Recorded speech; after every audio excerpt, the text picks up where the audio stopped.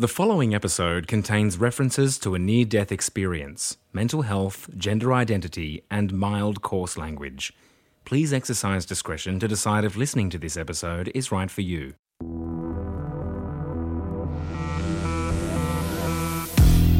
Have you ever been at an intersection with your indicator on left and wondered what would happen if you turned right?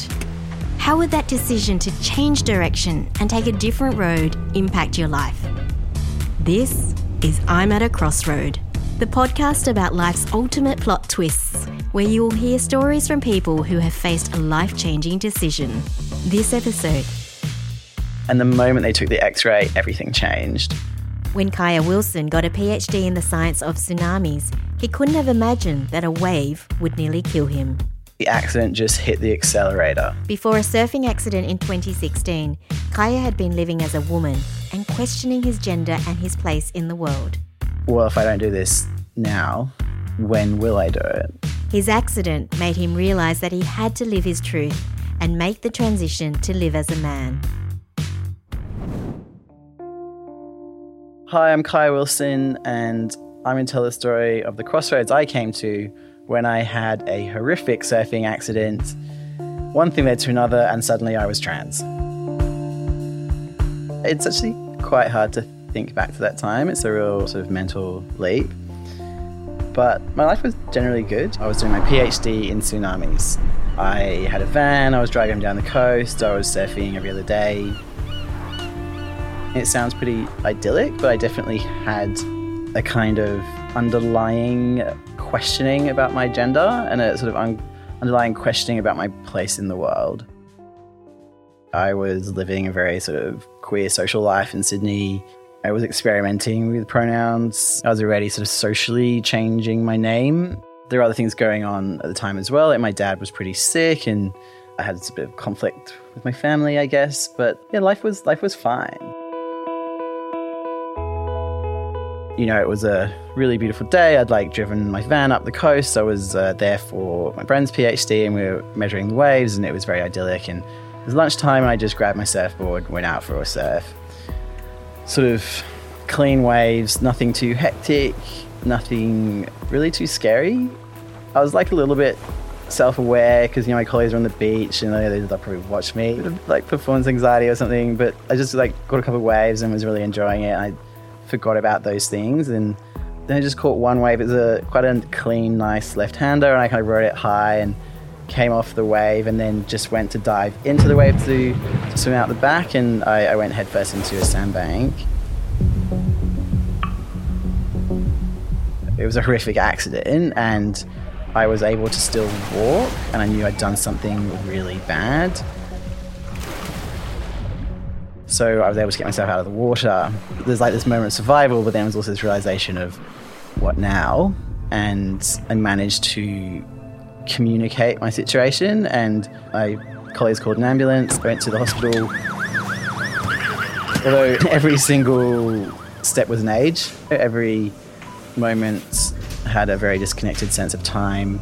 Even just waiting for the ambulance was very drawn out. I was in an absolutely extreme amount of pain. And I also just felt very enraged by different things, for example, the ambos were these kind of jovial dudes, but they didn't really take it seriously in a way. I mean, they did on a professional level, but they were oh, we just think you're a bit anxious. You'll be fine. That sort of diminishing of women's pain, which is so common. So this was pre my transition, so I was appearing as a woman. The rage of knowing something was terribly wrong and being told it wasn't, actually a really strong feature of that experience. Up until getting an X-ray, things were actually they felt quite routine. It was relatively chill, and then I got wheeled into the X-ray, and the moment they took the X-ray, everything changed. I was vocalizing things and they were just talking to me and they just went deadly silent. And they said, "You've definitely hurt yourself." And they called in another doctor and they called in all these people to come and look at it. And there's something shifted in the air. And then that was when they organised me to get to a surgeon as quick as possible. because you could see that the bone had both broken and been dislocated. My C4, C5 vertebrae.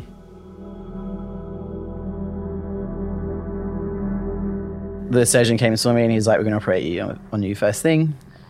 And there was a lot of checking of my nerves and my nervous system, and this sort of, there's like a couple of moments where it became a bit alarming and I had this like dry throat and I coughed a couple of times, and the surgeon was like, he just went really, he was like, just don't. He's like, whatever you do, don't cough, don't move. Do whatever you can to not move, because the risk of you being paralyzed is extremely high. His seriousness was the chilling part. There was also a trauma nurse who came to talk to me about my recovery in the trauma ward, and I was like, she's like, you've got a place and you'll be there. And I was like, well, doing what? And she was all hopefully learning to walk again. It was this kind of weird thing where I was an absolute exception. I had no nerve damage at all.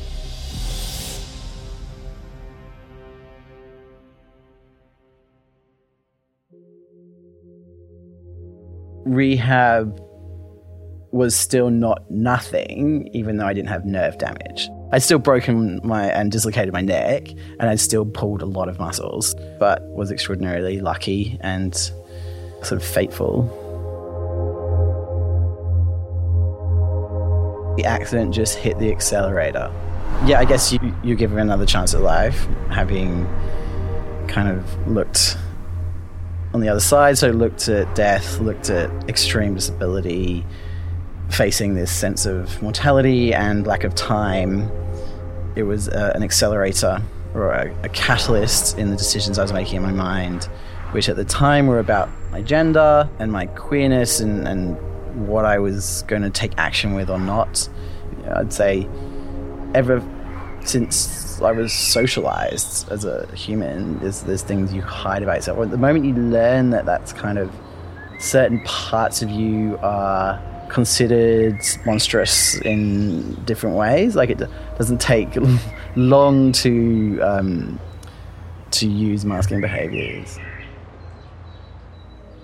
The energy it takes to mask who you are is so extraordinary that was almost becoming less and less possible. So I wouldn't necessarily call it an immediate choice rather than all I was able to do. And there's never really a moment in these things. There's a kind of accumulation of feeling, but also a disintegration of ability to pretend otherwise. And the balance of those two just kind of flip over at some point. The consequences of deciding to medically transition still have this huge risk of losing anything and everything. So, yeah, it was a leap that I decided to take on this sort of choice of choosing myself over the expectations the world had of me. Well, if I don't do this now, when will I do it? Or whatever it costs me now, what's it going to cost me later? And also this sense of, well, I've lost everything anyway. Why not live my life as I choose to?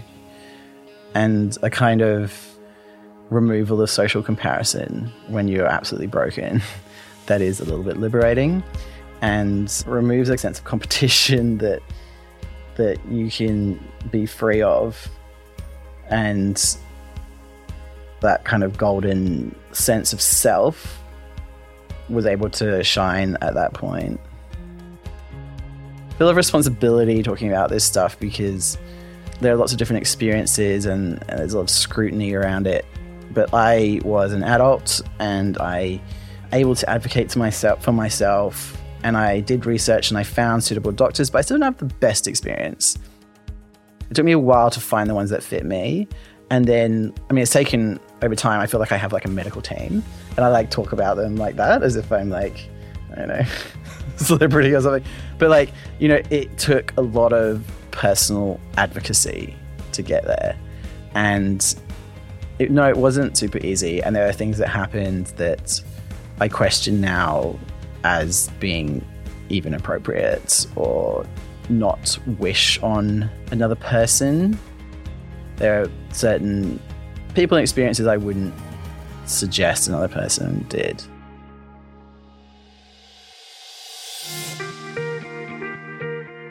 People come to me who are thinking about transitioning or whatever, I always say to protect the joy of it. And it was actually really fun. It still is fun. It was just like there were bits that were extremely fun because there's so much like stuff you have to like wade through to get there. There's so much scrutiny and criticism and media bullshit, and you don't even realize how much you carry with you to get to that point. So the fact that it's actually joyful and fun is, you know, really like, oh, okay. Like, it's just, why is that a surprise? How is that a thing that I had to discover for myself? I don't know. But it was great. And I learned to protect that. There's a kind of self-discovery and self-connection with one's own body that when you haven't had that is kind of like, you know, like in music, it's about like resonance, you know, and there's those forks, the tuning forks or whatever, and certain frequencies just hit certain bodies, certain mass, certain items in the right way, and they just hum. It was just like that. And a sort of sense of power from that, a sense of pleasure and self-understanding. I mean, I can probably come up with some like gimmicky things to tell you, but like it just doesn't capture was a very personal, very sort of intrinsic experience. When you decide to do something that big with your life and your body, there's your decision. Then there's you're notifying other people. It's like, you know in yourself, then you know you've got to tell other people. And there's something about changing your body, there's no getting out of it, right? There was even a point where, you know, my voice was changing and I would speak to people on the phone and I'd try to push it back up because I just didn't want to have that conversation. I didn't want it to be noticeable. And there's just a point where you can't get that pitch anymore. And you just have to use your voice. You have to speak in the voice that you have and be that person. And yeah, I mean, like, there's a kind of inevitability of telling people. And I use the analogy of like, you feel like you're jumping out of an airplane, but you've seen other people go splat, you know? Like, it's just like, you know, you're taking this huge leap. You know there's going to be some reactions that don't work for you. And that's the thing about self-acceptance. It doesn't matter what the external perception is. You have to do it. When people ask me if there's anything I'd like to change about the past, yeah, it's an interesting question. And I almost waited to feel a sense of betrayal. But that, like, you know, the thing I love the most is like punished me the most. But it wasn't like that. The ocean helped me in my recovery as well. A large part of my recovery was walking into the ocean and coming in and out, learning to swim again. I swam up and down Coogee, which is where I lived, with like a snorkel, so I didn't have to turn my head, and got stronger and stronger. And like, my experience of waves is so multifaceted and like huge.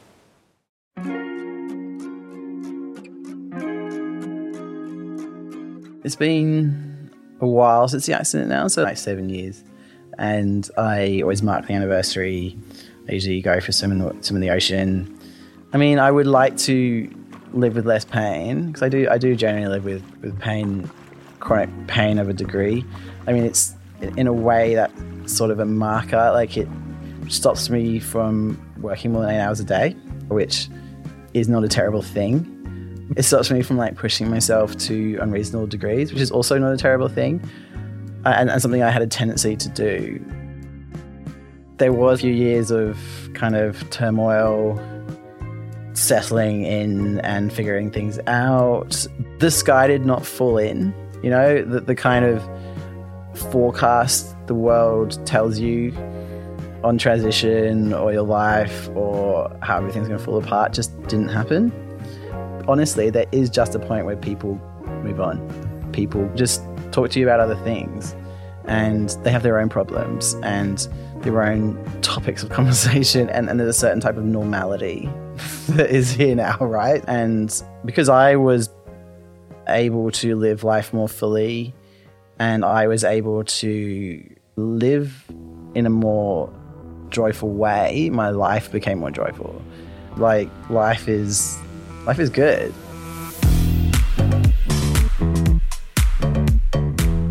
Thank you for listening to I'm at a Crossroad. If this episode has touched on issues you're struggling with and you feel like you need resources or support, go to beyondblue.org.au, or for 24-hour free counselling in Australia, call Lifeline on 13 11 14, and please look after yourself.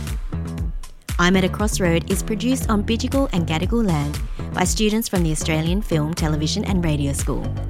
We would like to acknowledge the Aboriginal and Torres Strait Islander people as the traditional owners and custodians of this land, and pay our respects to elders past and present. This episode was edited by Jonathan Pearson, sound designed by Harry Hughes and Campbell Moore, produced by Jonathan Pearson and Keegan Brown, executive producers Tristan Black and Angela Chu.